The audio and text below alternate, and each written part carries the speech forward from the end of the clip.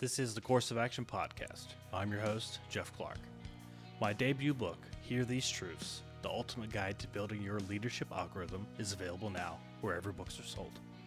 Check it out on Amazon, Barnes & Noble, and for signed copies, go to jeffclarkofficial.com and get in touch. Don't forget to follow on social media, leave a 5-star review for the book, and hit that subscribe button for the latest episode notifications. And as always, enjoy the episode.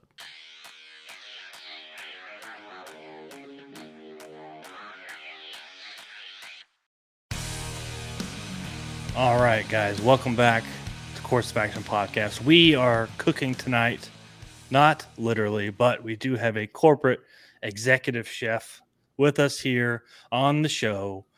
Chef Drew Ward, welcome, sir. Thank you. Thank you for having me. Yeah, man, appreciate it. You could come on. I know you're in a hotel room right now, but I appreciate you taking out the time. And we're going to talk food and who you are and what is a corporate executive chef and what exactly you do. For those maybe aspiring chefs out there, you get a little tidbit of information about how, Chef Ward here climb up through the ranks and what he's doing right now. But let's first talk about you're a veteran. Yep. Yes, sir. Served in the Army for a couple of years. What'd you do in the Army? I was ammunition specialist. So I was in 4th ID, 110 Cav. We had an air cavalry. So I was out running FARPs, hauling ammo, all the fun stuff. Okay. But before you joined the Army, you were into cooking before you joined. Yeah, I did the high school McDonald's job, cooked on weekends. Just had a bunch of fun. A lot of friends, football players, my best friend worked there. So it was basically just a fun time for us. And went to college for a very brief stint and decided that wasn't really my gig. Came back home, started working in another restaurant. And, I was 20-ish and my dad was like, what are you doing, man? I was like, I don't know, I'm just having fun, Right? Yeah. What am I supposed to do at 20? Making like $8 an hour, having a party. What? And my dad was a veteran, so he was like, you know what? I think you need a uniform. And I had talked about it even in high school. I'd talked to recruiters and stuff. So decided, all right, let's do it. So joined the Army, and first thing the recruiter says, like, you want to cook? I was like, no, man, I'm never cooking again. I'm done with that. So famous last words. About a year in, I was kind of thinking like, man, I miss being in restaurants. I love the Army, had a blast, but just something about being in restaurants and being around food is just, obviously it's my passion. It's what I love to do. So kind of kept calling me back. So when I hit that point of re-enlist or not re-enlist, I literally signed the paperwork to not re-enlist 2 weeks before 9/11. Wow. Then that hit. So then I was at the big debate, right? Now I'm like, I got to stay in. I can't get out. And, our history over the years and wars at that point were pretty quick. So I talked to my sergeant, and he'd been in 18, 19 years at that point, had never went anywhere. I mean, he stationed at the place, but missed didn't go to the Gulf, all this stuff. And he's like, look, man, if you're going to get out, still just get out. This thing will be over quick. It won't even matter. I'm like, all right, yes, all right, got out. And, still regret that decision to an extent, but so there it was. So got out and decided, all right, what am I going to do? So went to culinary school. So it's nice. So, obviously, kind of crazy timing to, get out of the military. Of course, if you would have stayed in, there's a very good chance you would have been in for a lot longer because, Afghanistan war lasted 20 years. Right. But, cool in the way it worked out. It gave you the opportunity to go to culinary school, and then you turned around. Now, something I think people don't understand about culinary school is that you don't graduate and just become a chef. You just start running the kitchen. You're Gordon Ramsay doing your thing. It doesn't work like that. You got to kind of pay your dues first, right? Oh, absolutely. And, really it's probably a little bit of the fault of a lot of people that end up going to culinary school is they have that image in their head. Hey, I'm going to hit it and go. Right.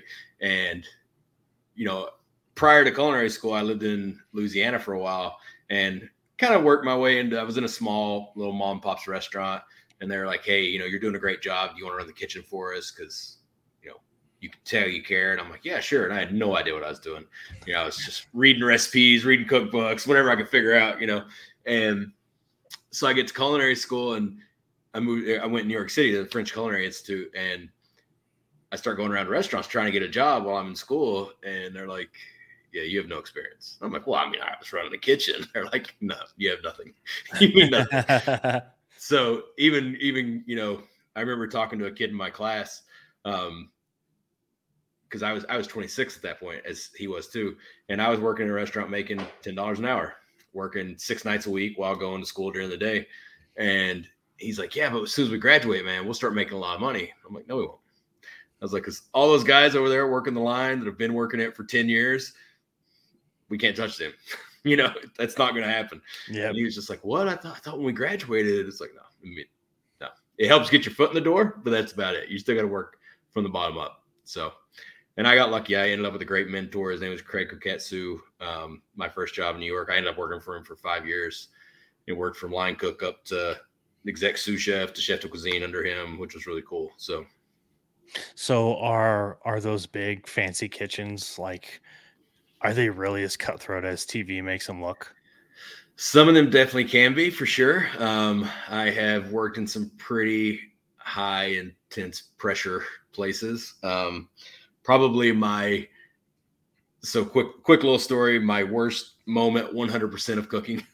I was working, so I had a night job after I graduated culinary school. I worked 6 nights a week, and I took a morning job where I worked 5 days a week. So I basically I was working a total of 7 days a week, really. I had like Friday night and Saturday morning off. That was kind of my 24 hours off. Ouch. And so I start working this morning job, and it's like 2 days of training, and boom, you're on your own, right? And it was super fine dining, you know, New York Times, 4 stars as high as you can go. We were 3 stars. So a lot of pressure. My first morning alone, they're like, oh, by the way, it's also your responsibility to make family meal for everybody, for all the kitchen staff. So I'm like, all right. So I'm going, and I hit that point where I realize something's got to give. Either I'm not making family meal or I'm not getting set up. What's it going to be? So I go upstairs to the chef, and I was like, hey, listen, I need some help. I can't get this done. He's like, hey, it's okay. He used to drive me nuts too, because he would only call me Andrew. And he's like, it's okay, Andrew. Don't worry about it. It's cool. Just stand right here a second. I'm like, all right. So he calls the whole kitchen. Everybody, come here. Stop what you're doing. Hey, Andrew can't handle setting up a station and making family meal. So you guys all have to stop what you're doing and pick up his slack, because he can't handle it. So we'll just take care of it for him. And, you know, I felt about that big at the moment. And wow, really, that was a big eye opener. So I went to work to my other job that night, to where the guy that was my mentor, Craig, and I went to him and I was like, this can never happen to me again. So you tell me, what do I need to do? And what was cool about him, the reason I've always respected him so much, is he was a hard driver. He wanted perfection, but he would take the time, and he literally sat down with me and was like, all right, write down all the stuff you have to do in the morning. All right, let's break it down into segments. How can you get this done? Let's figure it out. And, you know, this wasn't even for his kitchen. This was somebody else's kitchen. So he helped me get it done. And funny enough, the chef who singled me out, I never really knew him after that, but we have connected recently on Instagram. And I told him, I was like, dude, I got to tell you, man, I really hated you for a long time. And he was like, you know, he has like no recollection of it. And he's like, whatever I did, it was to make you better.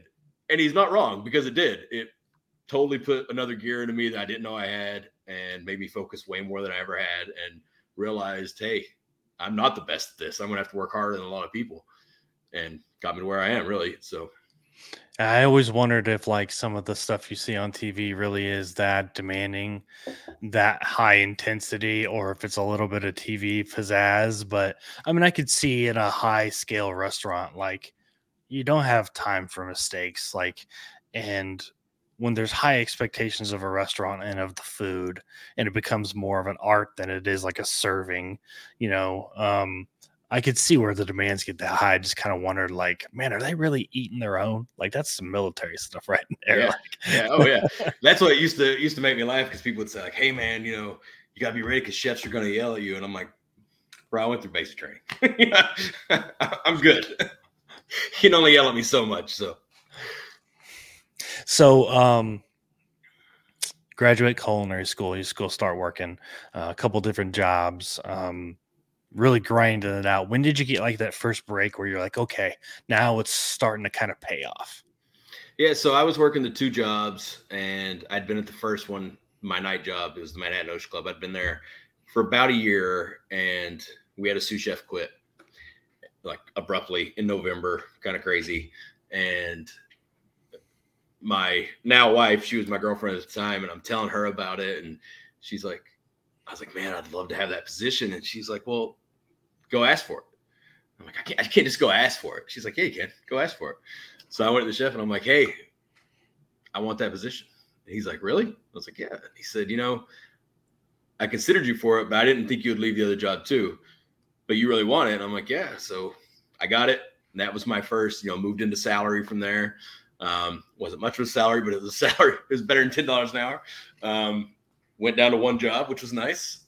And at that moment, it really was, that was probably a really tough time to a lot of taking on the chin leadership lessons, because I had been in that kitchen for 1 year, and all the guys that had been teaching me everything on the line, they'd been there for like 15 years. Now, granted, most of them had no desire to move up from there. Right. But still, the moment I got promoted, it changes the game. Yeah. Mr. Fancy Pants here. Yes. Yes, chef. Yeah. One guy would call me traitor every time I walked in. I'm like, come on, man. Like 2 days ago, we were working around beside each other. And I mean, they tested me. There was a lot of, I remember in the Army, it used to be when you got promoted, they would send you to a different unit so that you didn't have to kind of deal with that. When I got promoted in the Army, I still stayed in my unit. So I got to deal with that a little bit. And then same thing happened there. And, it took a couple months of them really trying to test me, and me just pretty much showing them, look, you're not going to change anything. So, and then won their respect over. I'm a big believer of, I will show you, I will outwork you. I'm not going to ask you to do anything I can't do. And, it pays off. So let's kind of break it down a little bit, because most people probably don't understand how a kitchen really works. Like, what's the rank structure? Like, you're a corporate executive chef. You oversee a whole bunch of different places. But let's go down to just the one place, the one restaurant, the one kitchen. What is kind of like the rank structure? So typical restaurant, you'll have the executive chef. They run the kitchen. If it's it's a one restaurant company, that chef's making the recipes. He's writing the menu. He's doing his thing. Under the chef, 2, maybe 3, maybe 1 sous chef. Sous chef will pretty much your second in charge. They're going to do, when you're not there, they're going to make sure everything's right. Or when you are there, you're kind of overseeing the whole thing. They're really more in the line, making sure everybody's doing what they should. And then, it kind of varies from there. A lot of restaurants will do what they call a tournant, or a lead line cook, who will be kind of your stud, who can do everything a manager can, but maybe they don't want to be a manager, or maybe they're not quite ready to hit that level. Mm-hmm. And then you got your line cooks, and then there's a pecking order in that. If somebody works saute, they're kind of the badass, right? If they work a grill in a steakhouse, if they're the steak broiler guy, that's the one. And then you got your salads, so on and so forth. And then you go down to prep, and then you got dishwashers. So, perfect world, you hire some dishwashers, you teach them, they kind of move up, and you keep expanding your kitchen that way. And then your line cooks move to sous chefs one day, and sous chefs become exec chefs. So what's it like being a corporate executive chef? It's pretty awesome, got to say. I love it. We have 12 tap rooms in our company. So I write the menu for all 12. And I'll talk to the chefs. I get the local chefs in each tap room. I'll get their input. Sometimes they come up with ideas that I'm like, dude, those are awesome. We're going with them. Sometimes I'm like, no, that's just not what we're shooting for this time. And they got to learn a little bit of what my parameters are. I got to learn a little bit what my boss's parameters are, so it's really cool in the fact that I have the ability to do this much creating. And it's also made me be way more disciplined in, I've always been a little bit of fly from the hip when writing a recipe, but when you're writing it for many locations, you have to get exact. So definitely was a little learning curve and discipline on my own half. But, it's cool. We're in 5 different states. So I get to travel. I get to open them. Right now I'm in Buffalo. We just rolled out a new menu here this week. So it's cool. I get to work with a lot of great people, teach a lot of people, which is really cool that, I've been very fortunate in my career to work for some amazing people in some amazing cities, and not everybody had that experience. So I get to teach a lot, which I love to do. So you're corporate executive chef for Artisanal Brewing Ventures. What all is under that umbrella? You said 12 different tap rooms, Yep. 5 different states, and anything that we've heard of. Yeah. So we are basically a little like-minded group of breweries all came together under one. So Southern Tier Brewing out of upstate New York, Victory Brewing out of Philadelphia, Okay, know them. 6 Point Brewing out of Brooklyn, and then we have one called Bold Rock Hard Cider, which is Virginia, North Carolina. Heard of that. So I think we are now, I want to say 8th. We're definitely top 10. I think we're hitting 8th or 7th now, largest brewery in the country. Really? Yeah. Wow. So craft brewery wise. Yeah. That's really awesome. Yeah, it's been really cool. And when I came in the company, I came in 2018. I was hired to just open Charlotte, which was our 6th tap room.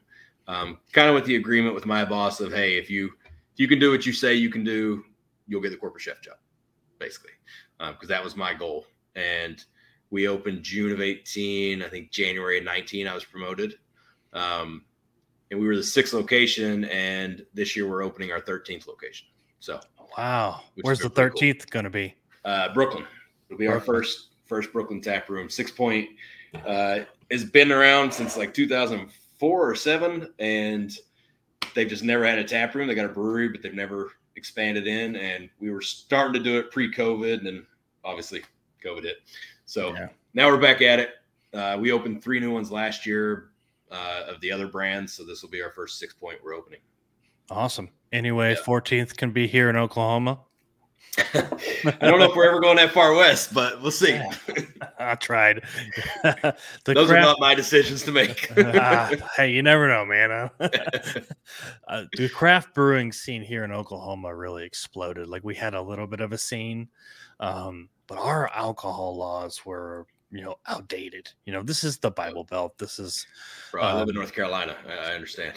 So I think it was 4 or 5 years ago. They finally passed the laws, and the Able Commission and all that kind of changed. And 6 Point beer, High Point beer became the standard, and craft brewers really then had a lot more distribution options and room to grow, and it became a lot more of a craft brewery friendly state. And now it's exploded. Like, at one point in time, I had been to the 5 or 6 breweries that we had. Now it's up in the, I imagine, 30s, 40s, maybe even 50s, and really, really exploding. A lot of good food, a lot of good beers. Some of them have even branched out and are distributing to surrounding states. So it's fun to go do those things. Do they ever get you to like weigh in on food versus beer? How do the pairings work? Or do they kind of say, hey, you need to pair something up to this beer? So a lot of our recipes, I'm using beer to cook with. So I incorporate into our menus right off the bat. So I use a lot of that. They'll come out with new seasonal beers. I'll figure out how to get those in. We might run, we have a new beer kicking off. We might run a week of features that are using that beer. What's cool is sometimes one of the brewers in Charlotte will come to me and say, hey, can you try this? We're kind of in the brewing process. See what you think. I'm like, yeah, free beer is always awesome. Exactly. So it's cool. There's definitely a lot of collaboration throughout the company, which is really fun. What's it like making a menu for all these different locations, from North Carolina all the way up to, New York and Brooklyn? I know it's East Coast, and East Coast has kind of their own flavor of things, but I imagine it doesn't go universally that far of a distance. No, I would say right now we're probably 50 to 60% the same in each tap room, and then a good 40% different.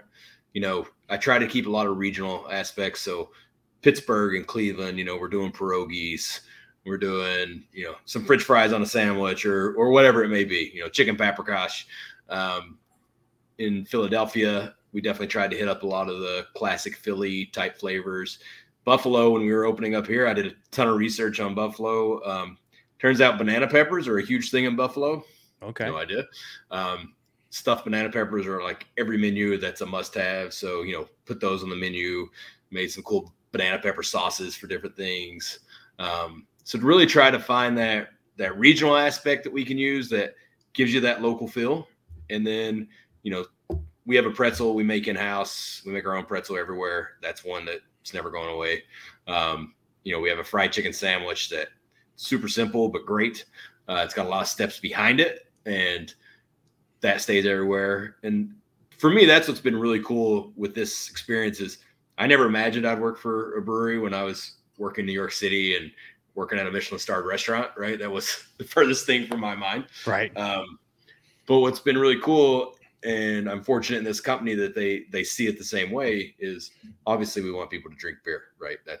We're a brewery, we're more than we are food. But for me, I get to really play and experiment, but I also get to take really fine dining techniques that I grew up in the kitchens with and learning, and how do you take those and make something like a fried chicken sandwich that anybody that comes in nobody's going to feel intimidated by it. They're like, oh, cool, fried chicken sandwich, but can have layers of flavor and technique behind it that they won't even realize is there. They'll just know this is a great sandwich, right? So, well, some of the best food I've had has been at breweries. And from a business standpoint, being a business guy, you're not gonna run a business solely off of selling beer, especially if you don't have a distribution set up and you're just selling it out of a tap room. I mean, that's not going to pay the bills necessarily long term. Plus, it's going to be hard to bring that entertainment in. You're just a bar, so you bring entertainment in, you bring food in, you bring activities, live music and stuff like that. And then it's not just a brewery, it's a venue, and it just seems to kind of explode. And like I said, some of the best food I've had has been, from breweries, whether it was a food truck that they, had sitting outside, or they had their own kitchen and they did their own thing. And it kind of has that flavor, that ownership of the meal. This is our stuff, we do in-house, we make it here. But let me ask you this, what is it like kind of creating things from scratch? A lot of people would be really intimidated by that. Like I think of making things from scratch of following a menu card. It's got flour, it's got sugar, it's got this and that, you batter it. But what is it like just staring at an empty plate and saying, I've got to take this light beer with these flavor notes and I got to make something with that? And you try to fight stale creativity, like there's only so many ways you can make shrimp tacos, right. But how do you some of the best chefs in the world are the ones who say, I'm going to take this ingredient, I'm going to throw this at it, and I'm going to do something completely different. It's going to blow your mind. But it might just be a shrimp taco. What's it like doing that, being creative in your way with food? For me, it's just fun. And I think I've done it long enough now and I get asked this question a lot, like, where do you come up with those ideas? And I'm like, man, there's just so many bouncing around in here, but it was funny, this spring summer menu that I just did for all the tap rooms. When I went to write the first one, it was, if I was a writer, I would call it writer's block. It was like nothing was coming, just could not come with an idea. And a lot of times I'll type out a full menu, full description and everything before I've even made the dish, right? I just start typing and I see the words and it's like, oh, that flavor, this ingredient would be great based off seasonality, whatever, what I'm really in the mood for. And then I go in the kitchen and just make it until it's right. And I have this roasted tomato bruschetta with white beans in it. And that's my new app for the summer in all of our tap rooms. And it was like, I could not get anything. And then all of a sudden that clicked. I knew I wanted to use something with tomatoes. I'd been in the mood for beans, and it just kind of clicked as an easy appetizer that would be fun to eat for people. And from that moment on, it was like the rest of the menu, just like everything falling into place, almost like a puzzle. And I think you're around it long enough. I remember being a young cook and asking my chef, like, how did you know those flavors are going to work together? Right. And he's like, because you do. You've done it long enough that these things always work together. And I was like, that's crazy. But now it's true. And now I'm at that point in my career that, I just know, like, oh, if I throw this and this, I know this is going to work. And believe me, there are times that I think that and I'm like, well, that didn't work. But for the most part, I know where I'm going with it. And, you realize you have your style. Like I remember being a young cook and we would joke like, oh, the chef's going to use this ingredient. And now I hear the same jokes about me kind of, because there's just certain things that I go to that make me, my security blanket ingredients. So. Yeah. What is your go-to dish? Oh man, it's hard to say. If I'm cooking at home for my wife and kids, I love seafood. So we do a lot of seafood at the house. I worked in a lot of seafood restaurants coming up. Love a good bowl of ramen as well. I don't think I personally make a great ramen, but I just love to make it. For me, it's a ton of vegetables, good protein in there. And just, if I'm doing scallops, something like that, I love it. I love doing wintertime, some great braised meats, roasted chicken, those type things. But, half my recipes, I'm probably going to have fennel somewhere. That's like my favorite ingredient on earth. Love a lot of big, just punches of herbs and big flavors, so that's kind of what I shoot for. I try to not to make stuff just so super heavy. And, I feel like that breweries fall into that trap a lot of times, because it's just such a comfortable place that people just want to chill and drink beer. And you think, oh, drinking beer, they want to eat something fried. And we have plenty of fried food, don't get me wrong, but I try to find, how do we make things lighter and not just so heavy, and that anybody's going to want to come in and eat, even somebody that doesn't necessarily drink craft beer, right? We have our breweries, we sell wine, we actually have our own spirits as well. So yeah, we do spirits. So I try to hit that menu to where whoever it is, they can't come in and say like, oh, I don't eat brewery food, because we're not typical brewery food. Yeah. Well, and craft beer can be filling as it is. Some of those heavy, hoppy, weeded beers, they're filling. A good stout is a heavy beer, and I'm a sucker for a good stout. If you put it in a whiskey barrel and give it to me, I'll pay $5,000 for a glass of that. Yep.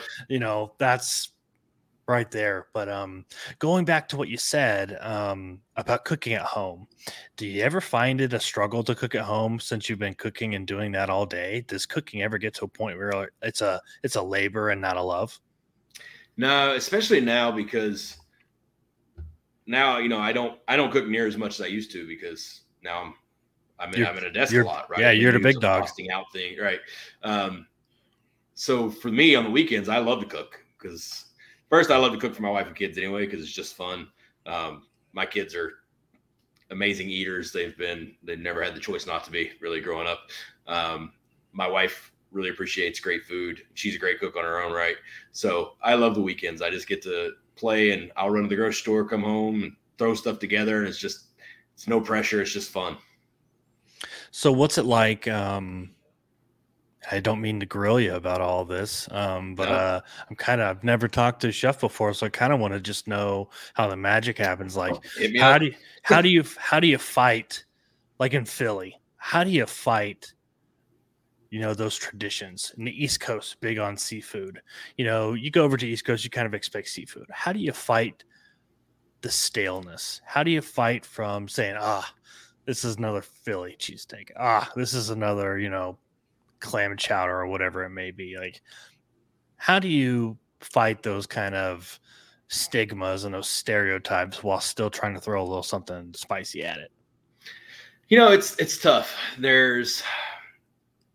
It's almost like you can go two ways. And at first, I probably went the wrong direction. I was really trying to, like our cheesesteak, when we first opened Charlotte, we were cutting down ribeyes ourselves. And we made a beer cheese, and we had spicy peppers on it. And it was killer cheesesteak. But people that came in to eat it would be in Charlotte, like nobody's from Charlotte. Everybody moved there from somewhere, it feels like. And, people would say like, that's not a real Philly cheesesteak. And I'd say like, well, the menu doesn't say Philly. It just says cheesesteak. Right. And they're like, yeah, but it's not a real Philly cheesesteak.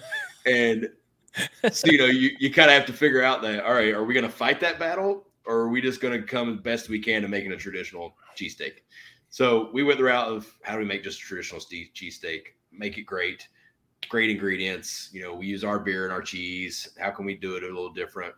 And we got rewarded for it. People really appreciated it. We do pizza at several locations. How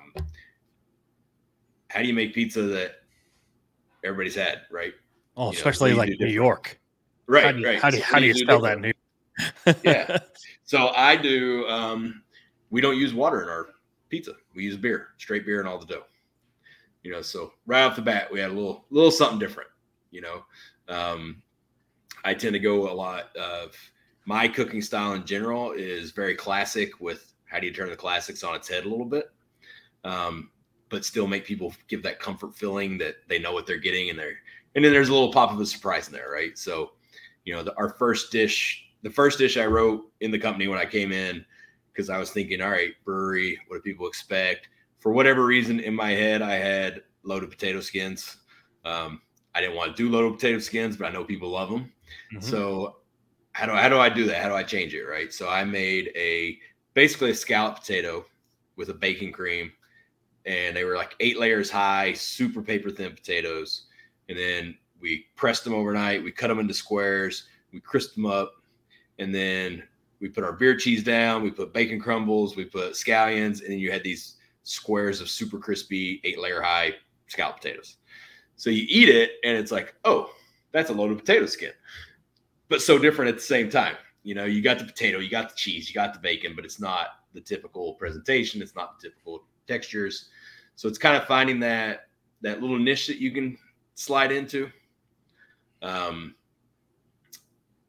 that's a lot of that. And then, going into certain cities like Buffalo, they have wings, right? We're coming up here, and all people are saying to me is like, you better get the wings right. You better get the wings right. So I ate a lot of wings, man. I cooked a lot of wings and ate a lot of wings. Man, where was that phone call? Yeah, right. I could have used some volunteers, trust me. So got it down to where, like, all right, this is our wing, and we've not heard any negatives. We've heard a lot of positives since we opened. People enjoy the wings, and it's kind of that. What is the wing? We went pretty traditional, man. We're cooking them from raw. We made a really old school wing buffalo sauce, or as in Buffalo, they say wing sauce. And just really stuck to what it's supposed to be. We didn't try to do anything different with that. I used to do some wings that we poached in beer, and then we cooled down, and then we fried, that were really cool. And we've done those in other tap rooms, but I knew, like, you can't do it here because people want when they say wings, they know what they want, right? Right. So some of that you got to give into, and then some of it you can say, all right, I know this is what you normally do, but we're going to try a little something different. See what you think. So it's definitely a balancing act. It's kind of like Texas. Like, Texas knows what they want in barbecue. Right. I don't think you would necessarily go down to Texas, but hey, I'm going to do a brisket like this. Yeah. You're going to probably get kicked out of it. Exactly. They're not going to take a fried brisket. Are you into that? So. Yeah, like, hold on there, buddy. Yep. Now, what is it like, though? Have you ever made a dish and like, man, this is an amazing dish, but you couldn't get the presentation right, and it just kind of ruined it? Or how important is the presentation to that? It's huge. They say you eat with your eyes first, right? So it's a big thing to get the presentation right, and that's probably been a big challenge for me, going from working in ultra fine dining where it was all about that. Obviously sure. Flavors, but presentation was just gigantic, to going into breweries, which is people care. They want to see great food, but at the same time, they're so relaxed and so chill and just having a good time. I don't know how much they notice certain aspects. I don't know if you're getting rewarded all the time for it, but to me, there's, as I always tell all the cooks, there's still a right way and a wrong way to do everything. So we're going to do it the right way. We're going to make it the best we can make it. We're going to make it look the nicest we can, but also knowing, our Charlotte tap room has 580 seats. So wow. Yeah, you're cranking out food, man. It's the building's 28,000 square feet. We got offices, and then the rest, I think it's 18,000 square feet of tap room. So holy crap, I didn't know that. That dwarfs any brewery here in Oklahoma. Yeah. So we're pumping it out, and so you got to find that, how do we make it look really nice without just, obviously we're not using tweezers to plate things or going crazy. So wow, I didn't realize a tap room was that big over there. Oh yeah, I have to come over there. Yeah, absolutely. Yeah, I gotta see it. Yeah, their breweries here are growing. Obviously, it's a couple of years behind, the rest of the country. But Coop Ale Works, have you ever heard of them? No. Coop Ale Works is the biggest brewery in Oklahoma, probably by far. They're the first ones I think that really started packaging like 12 packs. They really became a big deal. They're the name brand kind of here, and they just finally got the state and the city to sign off on this old uh, National Guard armory that's like right Oh downtown wow. next to the Capitol building. So imagine a hangar sized building for an That's cool. armory. It's like on 8 acres too. So it's just Holy cow. massive property with a couple other buildings, perfect parking. Like they have an awesome space and they're going to kind of turn it into like a barrel room, tap room with some hotel rooms, private Wow. meeting space and like their new flagship tap room, and they finally got approved to do it. It's been a couple years going now, but man, the drawings for it is cool. That'd be Now awesome. that you said that, I'm like, well, Yeah. it's probably small compared to. Yeah, ours. So in Charlotte, we have all of our tap rooms are named after the brand that they represent. Charlotte being the exception. It's called Brewers at 4001 Yancey, and it's because we all four breweries are in the same building. So we have 40 taps. We're pouring in the whole company basically. But the building was, I think it was built in the 40s, and it was like an old, kind of like a cotton mill, and Okay. so like the first time I interviewed and saw it, it was busted concrete, just kind of they were just starting to take shape with the brewery side of things. Um, and what was cool is the guy who had been, his family had owned it and had the business there for however many years. He would come in and just like, hey, can you take me around, chef? And I'm like, yeah, and show him around. He'd be like, my office was right there and we worked over here. And, now there's a stove there. And, so it's really cool to get to walk around with him and kind of get the history of it. But all the rafters, the windows on the ceiling, the skylights are all original from the 40s. So it's a really cool building. That is cool. That's super cool. A little bit of history sprinkled in there with the kind of the vibe. I think is really cool. That's what's cool about breweries. They're kind of an open canvas. A lot of companies, you never get to see back in the kitchen. You never get to see in the barrel room where they brew things. But craft breweries have this way of saying, we don't really have anything to hide. Like, Right. why can't you sit right there next to it? Like there's Yep. one here in Oklahoma that you go to and they have picnic tables set up in the tap room, but there's no walls Right. dividing anything. Like there's the tap room and the bar, there's picnic tables, and then you're sitting right next to this, I don't know what they're called, these massive things that they're brewing, beer in, and Yeah. the canning lines over in the corner, and it's just, and they're working, Yeah. it's Absolutely. and it's just like, wow, this is really cool. And they do brewery tours. I mean, when's the last time you saw Chili's do a kitchen tour? Yeah. Well, I don't know if you want to. You may not want to go back there. So Good point. yeah. But yeah, like in Charlotte, we have just a big, huge bar, and you're sitting at the bar, bartender, taps, and then it's just big glass panels with all the brewery right there, so you can see everything right behind it. You can see them working, and all of our tap rooms, you can see all the brewing happening. It's all, you can see the canning line, same thing, And I think that's a big part of breweries. People want that just communal aspect of it, Yeah.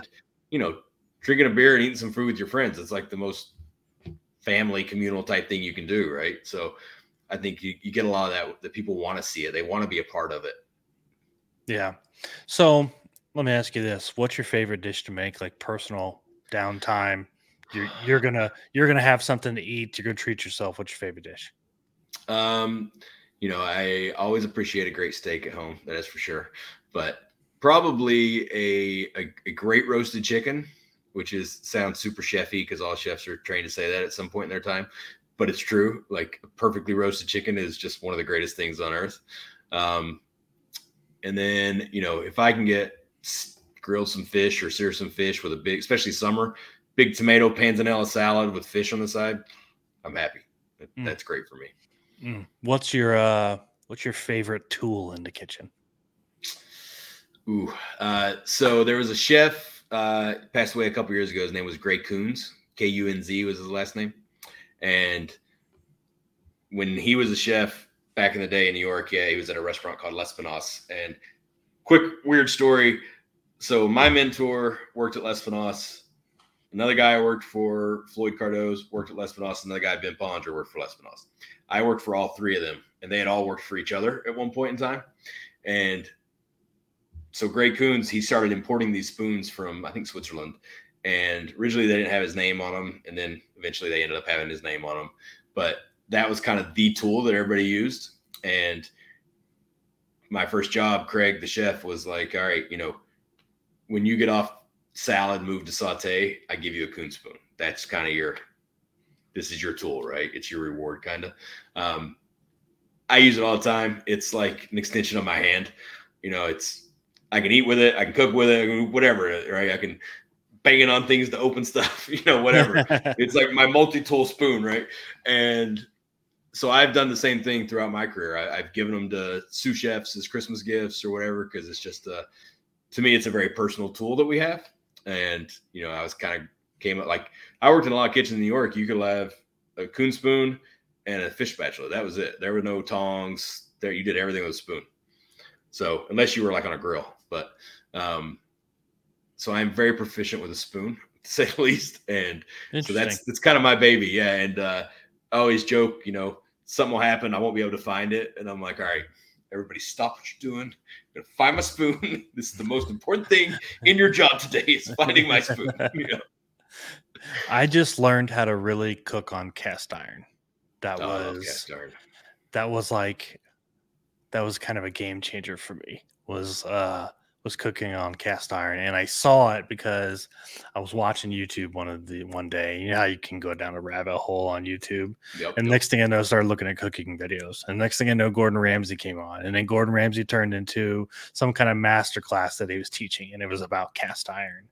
And I was like, I really like the last time I cooked on cast iron was like over a campfire on some old rusty cast iron that we put way too much oil in, and he gave me I watched this 20-minute video over how he cooked a steak in a cast iron skillet. And I was like, that was awesome. And I tried it. I've never had a steak. I learned how to do it and perfected it so well that I can't eat a steak at a restaurant anymore. I figured out how I like it at home with the butter, with the sear. I like the New York strip. I like to sear it, get it cooked a little bit to that medium rare, let it sit and rest, sliced up potatoes, some asparagus, things like that. And then, kind of drain the juices back in there and baste it again with the hot butter. Like, I figured it out. I figured out how to make my perfect steak. Now I can't eat it anywhere else. Yeah. But it was cast iron that taught me that. From Gordon Ramsay YouTube video. And it's like, I was like, I always associated cast iron with camping, Yeah. Like it wasn't that big of a thing. It's not that fancy. It doesn't really belong in a kitchen. No, it's the best thing I've ever bought for my kitchen. Absolutely. Yeah. I mean, I went to French culinary school and worked in a lot of French style kitchens, and they always have, it may not be the big, giant, heavy, clunky cast iron, but they have a thinner cast iron pan, and we did everything in cast iron. It's really the best. Yeah, it conducts the heat. I mean, it's just everything you want to do. And so many people are so scared of, oh, you can't use soap or you can't do this, and it's all crazy, man. I wash my cast iron pans and they're 100% fine, and I use them all the time. Well, and I figured out how to do that. Use a really coarse salt that you can get in there, get some of that grime off of it. I mean, if you just take care of them, then you can use soap. It lasts forever. It doesn't do anything to it. Now my grandmother had a cast iron pan that she fried chicken and just about everything else in, but I don't think she ever washed it. No, probably not. But best fried chicken I've ever had, still to this day. Yep. And I'm pretty sure, when COVID hit, I didn't get it nearly as bad because of the things I've ingested over my life, especially from that unwashed cast iron pan, drinking from the water hose. Like, I'm good. Yep. Absolutely. I grew up in the 80s, man. I'm good. Yeah. I get it. I tell you, I don't know if you've ever, I'm not a huge baker by any means, but I like to make biscuits. That's about as much baking as I appreciate doing. But biscuits in a cast iron pan, amazing. Really? So good. I'm going to have to do that. Oh, that sounds so good. So last big question for you. What's it like being more on the business side of things? So, hey, we're going to open up a new tap room. You're taking on, another whole crew, another kitchen, another menu. And like you said earlier, they're 60-40. They're not all the same. It's not cookie cutter. What is it like being on a business side and it's more of a business decision and now the pressure's on? It's something I really love. It's probably one of the aspects of my job that I love the most. I love the fact that I still get to be creative, but one thing I always really kind of prided myself on and tried to do, even as coming up as a chef, was learn the business side of things, because you got a lot of chefs that are super creative, way more talented than I ever was, but they only focus on that one aspect, and you can quickly, right? If you're not making money, it doesn't matter how creative you are, Mm-hmm. right? At the end of the day, and so I kind of saw that early in my career, like what sets you apart a little bit. So I wanted to learn the inner workings of things. And I mean, it was the same thing in the Army, right? I would sit in on meetings with NCOs that I wasn't supposed to be sitting in on, and about halfway through, my sergeant would be like, "What are you doing in here, man? You're supposed to be like, I just want to know what's going on, right? But he I knows. want to be a part of it. Yeah, I want to learn. I'll jump right in with you." So getting to learn the business side more, and what's been really cool about this job is, my boss has 30 plus years in the business. He's done everything from owning restaurants to consulting to whatever. So really get to pick his brain a lot. And just like now, one of my side jobs or side responsibilities, I should say, is vendor relations. So I deal with our vendors. I work on a lot of contracts, things like that, which is really exciting for me because I love the aspect. I love the idea of, business and just kind of learning all the ins and outs of it. And, where's the money going? Where is it coming from? How does this work? Parts that you don't think about when you first start cooking because it's your passion, right? Either it's your passion or you love the adrenaline rush of it or whatever. And, at some point you realize I don't want to stand next to a stove my entire life. Sure. Right. So I don't mind taking a break from that on occasion, but it's also a very different discipline to be able to sit in front of a computer when I've never sat for a job and say, all right, I have to create all this. I have to make this. I have to put this in terms that a line cook with no experience can read this recipe and understand what he's supposed to do. What he or she has to understand down to a T of what I'm asking of them. And so taking that side of the business and really focusing on it has been, for me, it's been very rewarding. So I totally enjoy the business aspect of it all. When we first opened Charlotte, I was coming off of working with people that all kind of same like-minded, understood everything. Mm-hmm. And when we first started hiring, we were hiring some really young cooks that not a lot of experience, and I'm cool with that. I'll teach them whatever. And it's when I knew I was either really old and I should just retire or out of touch or something. But I had a recipe written and I had a cook walk up to me and say, "Chef, what does one #onion mean?" And I was like, "That's a pound sign." Okay. So I'm just gonna rethink this for a while because Okay. That's a tough one to learn. yeah. Like, all right. By the way, your nickname is now #, just so you know. Yeah, right. So, Oh man, that would be a tough bullet to eat. yeah. I think it was I want to say a year or so ago. One of my kids was cooking in the kitchen. And they brought me a recipe card, and they're like, "What's LB period stand for?" Like, well, it's like a pound. Yeah. Oh, well, what's a OZ? Like, what is that? Like, I had to explain to them the abbreviations, and I was like, Yeah.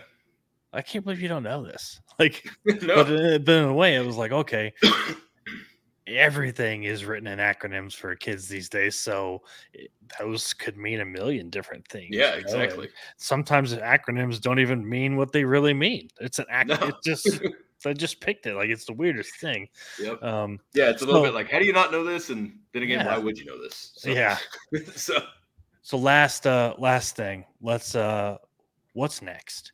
What's obviously opening up the 13th tap room, but what's the long game? What's the big plan? I mean, I don't know. I really love where I am right now.